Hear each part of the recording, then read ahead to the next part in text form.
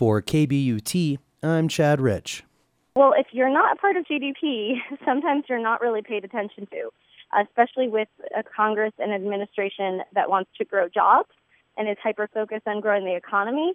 If you don't have an economic standing, if you don't have those data points, it's very hard to be listened to. Now we have that, and we know we're really big. And if they want to compare us to other industries, we're going to say, go ahead. We think we're bigger than a lot of traditional industries. That's Jessica Wall with the Outdoor Industry Association, or OIA, a trade group that represents the outdoor recreation industry. She's talking about the importance of a bill that was passed earlier this month that recognizes the recreation industry as part of the gross domestic product. OIA estimates that the outdoor recreation industry makes up about 4% of the GDP, and in future years we'll know for sure. Wall says recognizing outdoor recreation as a sector of the economy and having real data can be used to build resiliency in local economies.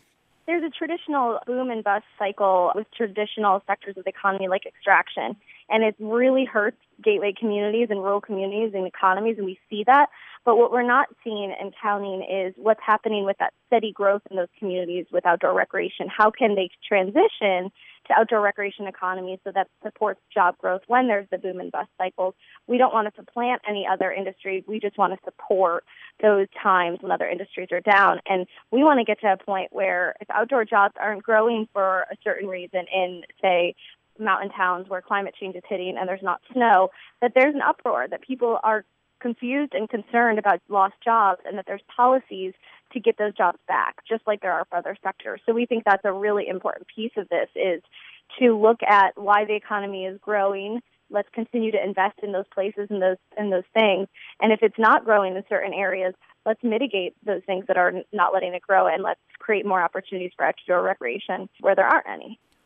The outdoor recreation industry is part of the backbone of mountain communities, and it includes everything from hunting and fishing to snow sports, biking, motorized sports, hiking, nature photography, bird watching, and really anything that gets people out of society and into the woods. The bill was passed unanimously with bipartisan support. Chad Rich, KBUT.